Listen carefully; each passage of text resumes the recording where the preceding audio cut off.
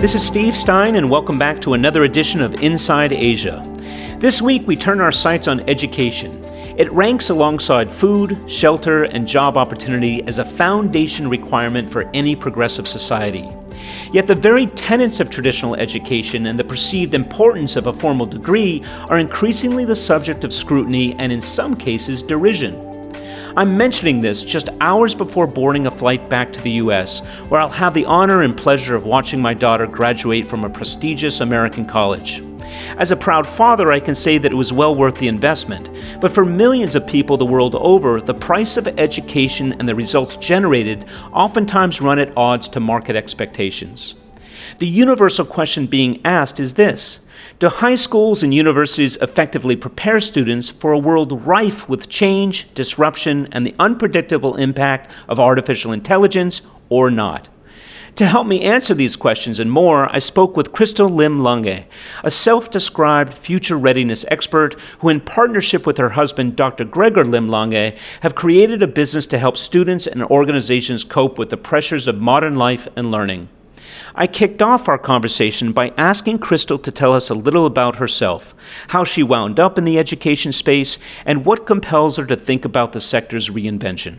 I've actually never had a job that I've been qualified to do, in a way. So I've had 7 careers in my life, and I never had any formal training for each of my careers. So even my first career was in investment banking at UBS, but I was a law student, and I kind of blagged my way into that job. I was actually stealing sausage rolls from a recruitment talk, and I got caught by the MD, and he said to me, what are you doing here? And I told I made up a story, and he listened, and he said, I don't believe a word of what you said, but you're pretty good at telling stories, so you should be an investment banker. So that was the start of my career in actually learning that the hard skills aren't as important as the soft skills are. And that in a way has informed the trajectory of my career, where I've been doing lots of different interesting things from, obviously financial markets to headhunting to actually running holistic education business. And now what I do is I run a future-ready consultancy. So we travel around the world, and we prepare governments and institutions and corporates for the age of disruption and AI through teaching them what we call deep human skills. That covers a lot. Yeah. So how do you focus in on the areas that you think are most pertinent given the changes that are occurring in the world today? Yeah, so well, maybe if we take a step backwards, I think the most relevant part of my career journey was actually when I made the jump into university education. And what happened about 4 years ago was that the National University of Singapore was looking for a change agent. I don't know if you know much about the National University of Singapore, but it essentially takes in about 15% of the entire youth's birth cohort. So in American terms, it's like saying the whole of California, the whole of, goes to one university. Actually, it's quite a big responsibility being in charge of that, a percentage of the entire country's youth. So at that point of time, the university was looking for a change agent because they had a problem. And the problem was essentially that they were starting to hear from employers that the students were coming out of the university, but they weren't equipped to handle the real world. So employers were giving feedback the students struggle, once the students graduate or they come for internships, they really struggle with ambiguity. They need to be told which direction to go. They don't really have the soft skills that are needed of them in the real world. So the employers were saying, well, the universities tend to over-focus on the hard skills, the hard competencies, but we're not concerned so much about that, because as soon as you graduate from university, what you've learned in terms of technical competencies is pretty much obsolete. Well, were those legitimate concerns, or had education actually changed in such a way where the soft skills were being sidelined for the hard skills? Yeah, so I think what's happened over the past few decades has been, especially in Asia, it's been like an arms race for grades. And what's been happening is that universities have been, and even other institutions, they've been chasing rankings. So there's been this obsession about the hard kind of metrics, like how much you're going to score on an exam and this and that. So sorry, just to wind up a little bit on that, it means that teachers overteach, we overstructure. And by the time the students graduate from a highly overstructured, overtaught environment and they get released into the real world, which is so ambiguous, there are no directions, no rules, they really struggle with that. So you're saying when you're over-teaching, over-engineering, you mean that they're trying to embed them with certain knowledge in order for them to enter the world and therefore be seen as more effective? Mm-hmm. Well, if you look at typical Singaporean student's life, there's barely any free time at all. Every 15-minute, 30-minute block, there is, some sort of structure, some sort of, it's filled with some sort of objective. More so now than before? Much more so, because like I said, it's been an arms race, and parents are ever more obsessed. The general trend is that parents are ever more obsessed about getting their kids into tuition classes, and it's becoming more competitive. The world is generally becoming more competitive. So in the past, a university degree meant something. It meant that, wow, you have a degree, you're pretty smart. Nowadays, degrees are a dime a dozen. So it's no longer enough just to have a degree. You have to have the best degree. You have to have the best grades in the best school and so forth. And parents are applying unprecedented levels of helicopter parenting and also pressure on the kids. And as a result, we are seeing a huge increase in terms of anxiety or even depression, and number of students seeking counseling support services in universities. The general trend has been a 30% increase over the recent years. I see it for the high school years, the pressure on to get into that university or that program. But once you're in university, what surprises me is then the pressure continues, and the teachers, as you say, are over-teaching to the point where the employers are saying, I think that these people aren't entirely prepared for the workplace. Mm-hmm. So where is that pressure coming from? It's not coming from the parents, is it? A lot of it is coming from the parents, and I think it's kind of misguided as well, because you see, the recipe for success has changed radically over the past few years. In the age of AI and disruption, anything that has rules, anything that has processes can in future be done by robots, right? So in the past, parents said to kids, the recipe for success is, study really hard, work really hard, follow the rules, don't ask questions, and that's the recipe for success. But in the brave new world, that's the recipe for being made redundant and having your job replaced by a robot. Do parents know that? That's filtering through, so therefore they're changing the level or the kinds of pressures are now changing as well?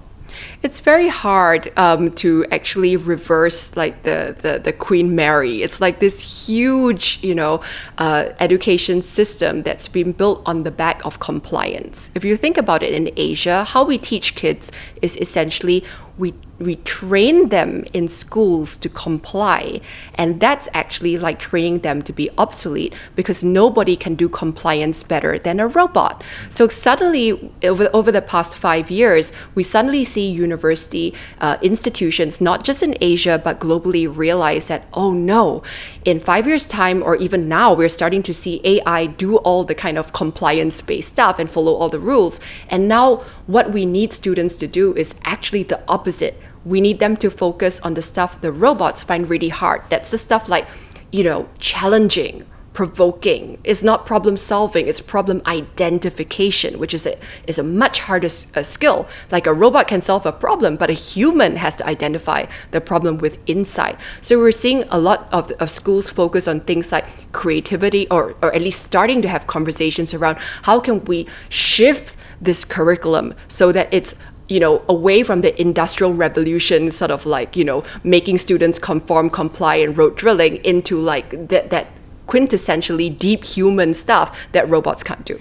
Crystal, we're talking about, deeply embedded cultural constructs that actually inform societies and education systems and the way that people conduct themselves. Where in the world do you begin to undo this or start to chip away at it in order to see the result that's required, not 15, 20 years from now, but now? Where do you begin? So I think it requires the entire ecosystem to be educated simultaneously and to have some sort of momentum around it. So one example of how the Singapore government is doing this is 5 years ago in 2015, when they announced the budget, the ministers, Deputy Prime Minister Tharman actually came out and said, we're launching this $1 billion initiative called Skills Future. We've all realized that all of you are at risk of being displaced at work, whether you're 30 or whether you're 60, you're all at risk because robots are coming, AI is coming. So tomorrow when all of you Singaporeans wake up, I'm paraphrasing, all of you will have a $500 Sing credit in your Skills Future account, and you're going to be able to use that money to reskill yourselves and start retraining yourselves. So that was the government's effort at trying to start this whole momentum about lifelong learning and reinvention.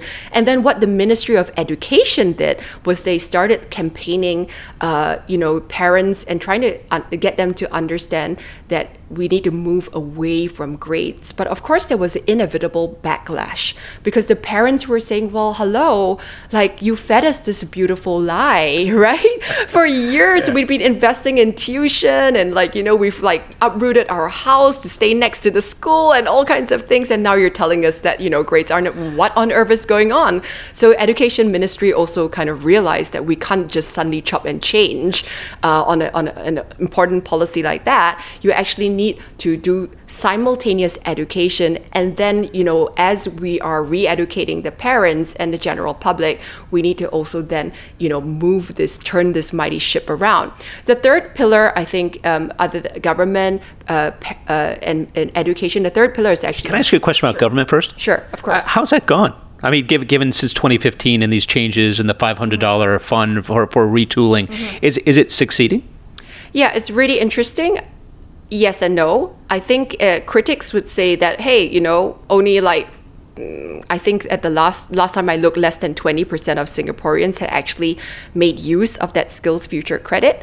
And I think some critics would say that, the courses that you can take are a lot about hard skills. So it's how do you operate this whatever piece of, or how do you code, or how do you make a vase or something, right? Hard skills, right? Bake a cake or something, right? But but if you actually understand how the root of the problem, in my opinion, the root of the problem is not necessarily skills. The root of the problem is actually mindset. So for instance, Steve, I could say, Steve, come from my amazing course tomorrow, and you could be in that room for 6 hours, and you could leave the room and you could just go back to your normal life, not having changed at all. The real question is, has your mindset actually shifted? And that's the hard work, because for a lot of these so-called smart government initiatives, right, the ideas are great. But when it comes to the implementation, because the mindset hasn't shifted, you see people coming back to the same problem. So for example, when we had smart nation in Singapore, for instance, I think there was one example where old folks were given certain smart cameras or things at home, and then to monitor them and keep tab on their health, and then they started using them as hangers to hang their clothes on, or they started using them, putting masking tape pieces on them, or all kinds of things, because the mindset wasn't there, right? So well-intentioned, but in the execution comes up a bit short. Yeah, absolutely. So I don't want to take you off from the third pillar. You were about to talk about the third pillar. Yeah, so the third pillar really is the employers. And I think this part is really important. Why do people keep on doing the things that they do? For instance, why do parents think a Harvard education is important? Why do people think it's important to go to Ivy League school?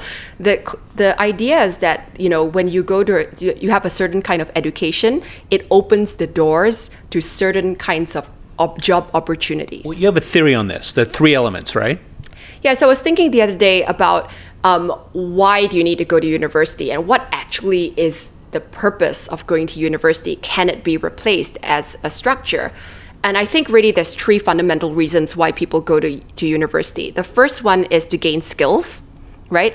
But we can all argue that traditional universities aren't the best way to learn skills. Some people argue the best way is actually to learn by taking up jobs or internships or real world projects. And that's why you see things like, Peter Thiel offering like 100,000 US to people who want to drop out of school to actually start, rolling up their sleeves and solving real world problems. Yeah, on the condition they don't go to university. Absolutely. Yeah. So there's a big argument for universities actually being some of the worst places to learn skills because most traditional universities use like a passive lecture format for most of their education. Theory. And if you actually look at the research on how your brain learns, the passive lecture format is almost like the brain activity is almost like you're sleeping. You might as well be sleeping in your lecture theater because that's how engaged most of the students are. And if you track the learning retention, a passive lecture format, most students aren't able to remember more than 10%, like 10 months later. Yeah. So, universities arguably aren't doing a great job with teaching skills. And also a big part of the reason is that the curriculum is designed by professors, many of whom have never worked in, inverted commas, the real world and aren't current about the kinds of skills that the students actually need for this very dynamic world. So what's the second aspect of why somebody theoretically should go to university? Yeah, the second aspect is signaling, okay? And by signaling, this is a term that behavioral economists use. It's like when I say I went to Harvard, that signals to employers that I'm smart, I'm probably quite sophisticated, I'm good at certain things. If I say I went to Stanford, it signals certain things about me. So university actually does quite a reasonable job at signaling. It's like shorthand to employers or to the general public that I'm this type of person. It's fashion, it's brand awareness. Exactly. It's like part of your personal branding. I went to Harvard, I went to Wharton. But then, when you get underneath that, it's like, is that the only way of signaling to other people who you're about? I don't think so. And actually, in the world of the future, we're also looking at people who've broken that mold. Their signaling is like, I went to green school. And by 14 years old, I created this amazing startup. Look at my portfolio of this and that. And I've done all this stuff and I've listed a company, whatever, right? There's different ways of signaling to the world that you are bright and you're capable. Is the world receiving it that way? Has it come, or has it reached that inflection point where people are now starting to say, at least from the signaling front, that it's no longer as necessary as we once thought?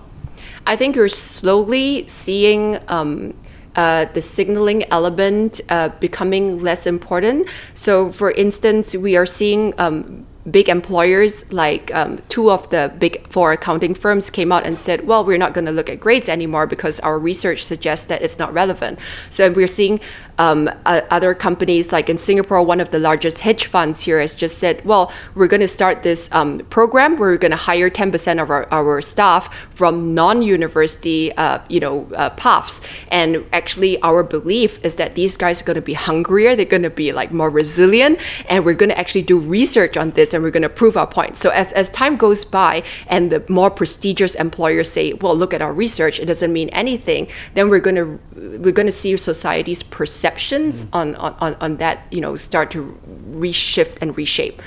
So I think that the third pillar is actually perhaps the most important. And this is why one might consider going to a university. Yeah. So the third reason why somebody might think a university education is still really relevant, the third S, is actually social networks.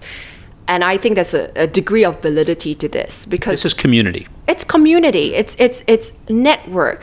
Because what we do know is that we're living in this age of hyperconnection and hyperconnectivity and ecosystems. So we're looking at a lot of career success happen through happenstance.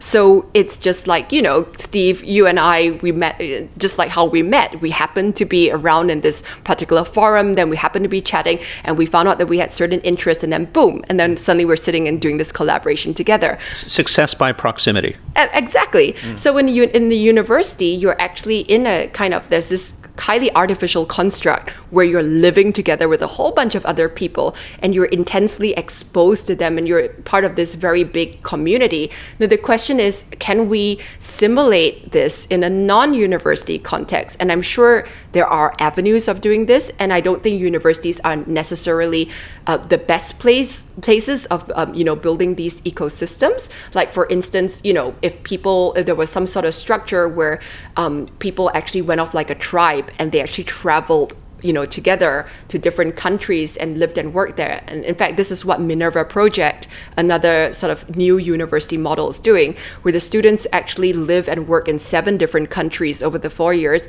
I think that, different alternative models can actually come up with much more interesting ways of social networking and creating these ecosystems.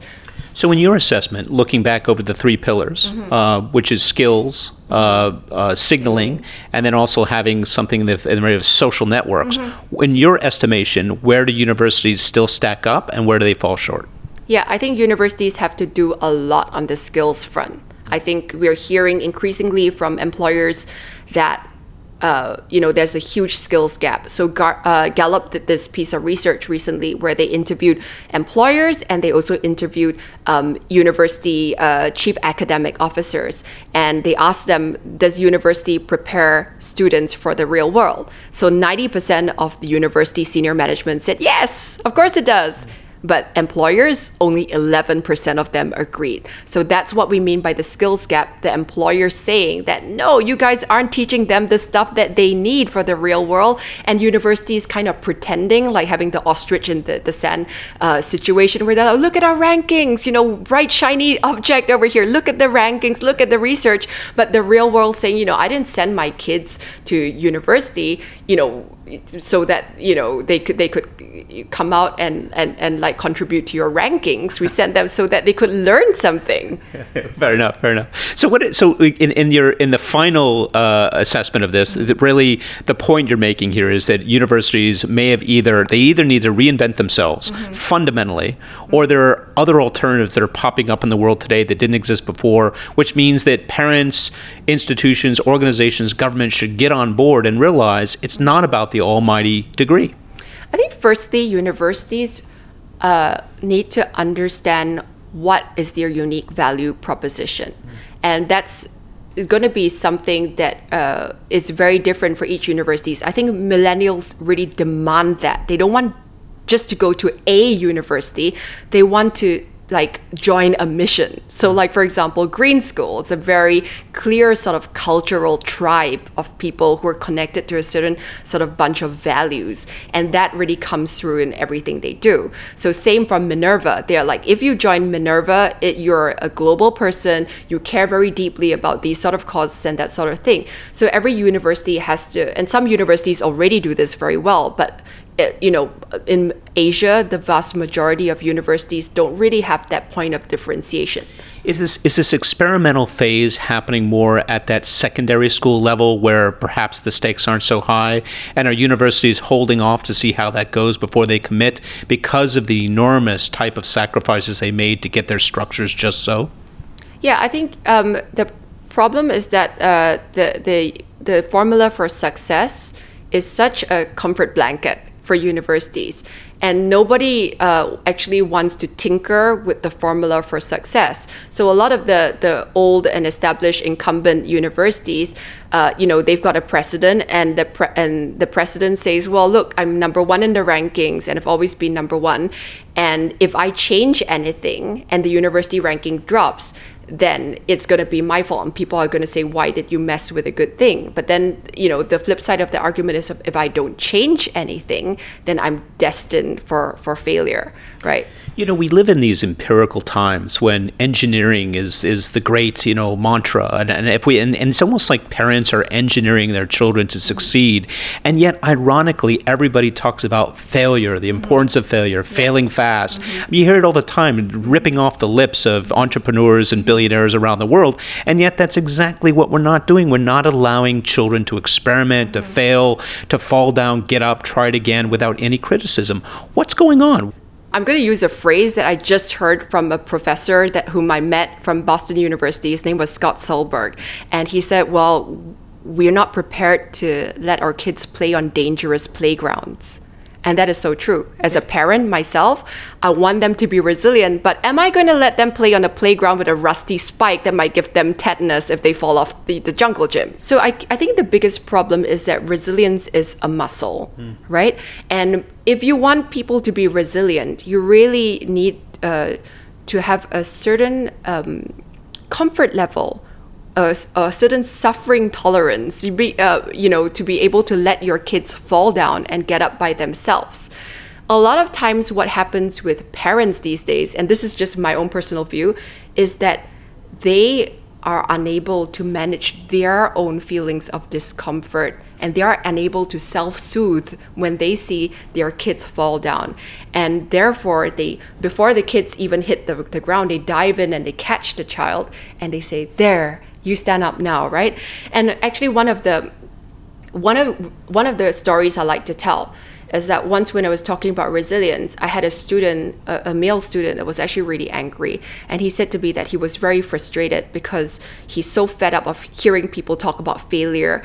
And I said, "Tell me a little bit more." And he said, "Well, the thing is that if you keep on saying failure is a muscle that you build every time you fall and you get up," he said every single time that he got close to a failure, his teachers would tell him, "Oh, you don't seem to be doing well in that subject. You should drop it." Or his parents would say, "Oh, honey, it doesn't seem like that's your thing. You should drop that." And he's like, even before we have the chance to hit the floor, we're never allowed to try to be bad at anything. So what's changed? Is this because the world now sees everything swirling around us with the internet, access to information? It feels like a terrifying, dangerous place, and therefore parents, teachers, institutions are running in to rescue people because it feels dangerous? But is it in fact any more dangerous than it was 50, 100 years ago? The research would suggest no. The world has never been more safe, but the research will also suggest that people have never felt more unsafe. So there's a big cognitive disparity between people's feelings of lack of trust, lack of psychological safety. There's a lot of data that shows that trust levels in general in the public are at an all-time low, right? So if you don't have psychological safety, it's really hard for parents to loosen up about their kids trying different things. And also for kids, they grew up in such an environment of anxiety. Well, let's bring it right back to Singapore then. One of the safest cities on earth, one of the most incredibly privileged environments I've ever lived in my life. And you have you have governments, parents, institutions, healthcare, everybody is wrapped around. It could not feel or be safer. Why then, if that's the case, is there resistance to allow people to test themselves and fail in a safe zone? There's this sort of deeply entrenched cultural climate where challenging or asking questions is dangerous. Yeah.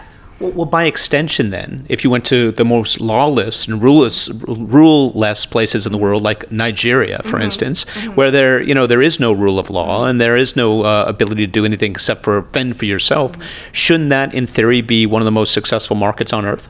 Well, if you look at the rates of entrepreneurship, right, some of the most entrepreneurial countries are places like Vietnam, for example, right? You have places like Philippines, right? These sort of emerging economies, they're not like Silicon Valley innovation or entrepreneurship as we would think of them, but they are actually up there in the top 10 most entrepreneurial countries in the world, and that's because there's this sort of like can-do spirit There's not this idea that I've got there's this kind of mentality almost like I'm going to fend for myself. If I don't look out for myself, no one will. Whereas in Singapore, we have the opposite. We have this entitlement. The government has always given us all this amazing stuff, right? If we've got a problem, Singaporeans are notorious championship grumblers. We'll complain, we'll whine, we'll write letters, we'll talk about it, and all of that sort of thing, right? But there's this expectation that the government shall provide. And, in a way, the government hasn't really let Singapore down for the past 50 years. We've been quite an economic success story, going from third world to first world within one generation. Again, the Singaporean mentality is kind of like, well, if it ain't broke, why fix it? And we got this way through following, complying, being obedient, not going along with what our authoritarian figureheads said to us. And in a sense, like China's kind of similar. So of all challenges that I've come across in almost any sector, truly, education feels like one of the biggest. Mm-hmm. The way you've just so beautifully articulated the situation here and many other markets around the world, how, knowing what you know and seeing what you see, would you argue for changing the system to generate a more productive, engaged workforce in the near future? I think that if you really want change in something as deeply entrenched and as intractable as the higher education space can be, you need to first make people really uncomfortable, because comfort is the enemy of change in the education world. I think the best way to go about doing it is to, personally, how I went about doing it was I got really influential stakeholders, like, employer CEOs of major regional banks and firms to basically say to university senior management, I'm not going to, these are the problems that we're facing now, and they're severe. And once the university senior management heard from the horse's mouth, from all these employers saying that, some of these students are unhireable because of XYZ, then they start realizing, okay, well, we need to fix this problem really fast. Yeah, I'm uncomfortable with that. Now we'll make a move. Yeah, exactly. Yeah. Because, people are not going to make a change tinker with a success formula if there isn't a good reason for tinkering with it. So the only way that universities are going to move away from doing the same old lecture system, don't fix it, we're earning so much money, is to actually light a fire underneath their arses and say, like, well, look, this is what's going on. And the major thought leaders in terms of employers, the major taste makers, in the intellectuals, all these sort of thought leaders are coming together and saying that what you're doing isn't working and something needs to change. And by the way, there are all these other alternatives. We can hire from, using our own, programs for, and that's actually coming to that. That's a big thing. One of the key threats to universities is employers coming up with their own selection systems for assessing candidates to hire. Right? Because once employers can say, well, I don't want to use university grades or, anymore as a first rough cut to decide who I should hire. There's a much better system. I've got this sort of system where I can use AI to identify great candidates, or I can run a simulation, or I can run a hackathon, and I'm actually going to get better quality people regardless of the university degrees. Then, people are going to, university management is really going to sit up and take notice. So if enough pressure builds from the outside, from those who will determine the success of these graduates, then the small isolated bubble called academia will burst. Yeah, absolutely. And I think, in terms of universities, I think for their hiring policies as well, if we see them start to hire academics who are actually much more in touch with the real world, or even start doing these more industry collaborations where they have so much more real life problems to solve, then we're going to see a much more interesting and relevant university culture. Crystal, fascinating. You have your work cut out for you. Thank you so much for spending time with us. Thank you. It's been a pleasure. That was my conversation with Crystal Lim Lange, founder and CEO of Singapore-based Forest Wolf. She and her husband created a business to offer future-ready consultancy, leadership training, and personal development for students and employees grappling with an array of modern-day challenges. My conversation with Crystal left me with more questions than answers, releasing in Pandora box fashion a stream of insights that now hang over the world of education like purple haze. So here it goes, my Asia Insider take for the week, where I reflect on the conversation you just heard and pose a few thoughts of my own. The pervasive appeal of higher education at any cost feels more like a universal social conundrum than a matter of simple value for money. In our status-conscious world, for reasons that elude the empirical mind, demand for access to elite institutions continues to rise. Witness this year's U.S. college admissions bribery scandal, nicknamed Operation Varsity Blue. In March, FBI agents unearthed evidence to show that at least 50 families paid intermediaries more than $25 million in bribes to guarantee college admission for their children at select schools. Influence peddling is nothing new. But when you consider the already astronomical price of U.S. college tuition, then consider what some people are apparently willing to pay, it begs two questions. First, what's going on with the perceived value of select university education? And second, is education little more than fashion, something worthy of flaunting? My guest, Crystal Lim Lange, has her theory. She calls it the 3 S's. Skills, signaling, and social networks, she says, are the 3 amigos behind the persistent appeal for top university admission.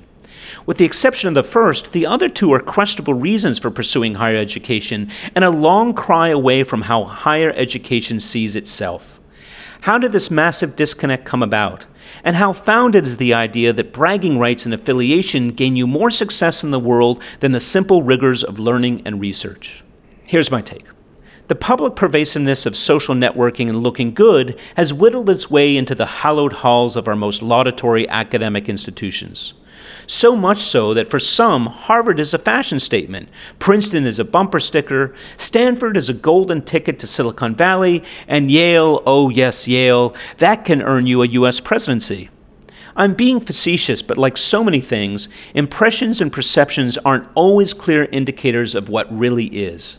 Sure, your odds may go up on the success factor if you attend a U.S. Ivy League, but there's nothing close to a guarantee. In fact, the world is showing us day in and day out that dropouts and self-educated mavens are doing as much, if not more, to innovate, succeed, and change the world. You can't package and sell that, can you? Some people are simply more talented and self-motivated than others. So what's left for us? Should top universities simply acquiesce to the idea that they're little more than a gathering place for social mavens and billionaire wannabes? Or should they respond to a higher calling, reassess their obsession with ratings and rankings, and focus on reinventing education to genuinely equip new generations with the ability to grapple with the big issues like climate change, political overreach, and artificial intelligence? I'm being overly harsh. Universities are chock-a-block with great programs and committed educators, and there's nothing fundamentally wrong with wanting to be the best. But here's the thing. Universities are no less subject to the forces of disruption than any other sector in the world today. Banks, insurers, retailers, and telecommunications companies are all in the throes of remaining relevant to consumers. Universities are no different. So if the signals from the marketplace are telling you that the students coming out of the system are ill-equipped, it's time to listen. And on that note, we thank you for listening to this Inside Asia podcast. I'm Steve Stein, inviting you to download this or any of our other 88 episodes. You can visit us at www.insideasiapodcast.com or subscribe by visiting iTunes or Stitcher. Search for Inside Asia, flick the subscribe button, and start listening. It's completely free, and we'd hate for you to miss out on our future episodes. Until next time, this is Steve Stein saying, coming from the outside on Inside Asia. Inside Asia is supported in part by Black Marketing, the world's most recommended LinkedIn marketing agency, created and led by the world's most recommended LinkedIn marketing masterclass instructor, entrepreneur, and best-selling author, Chris J. Reed. Black Marketing is an award-winning, independent, boutique B2B marketing consultancy that specializes in enabling you to achieve your business objectives through LinkedIn. Learn more at www.blackmarketing.com.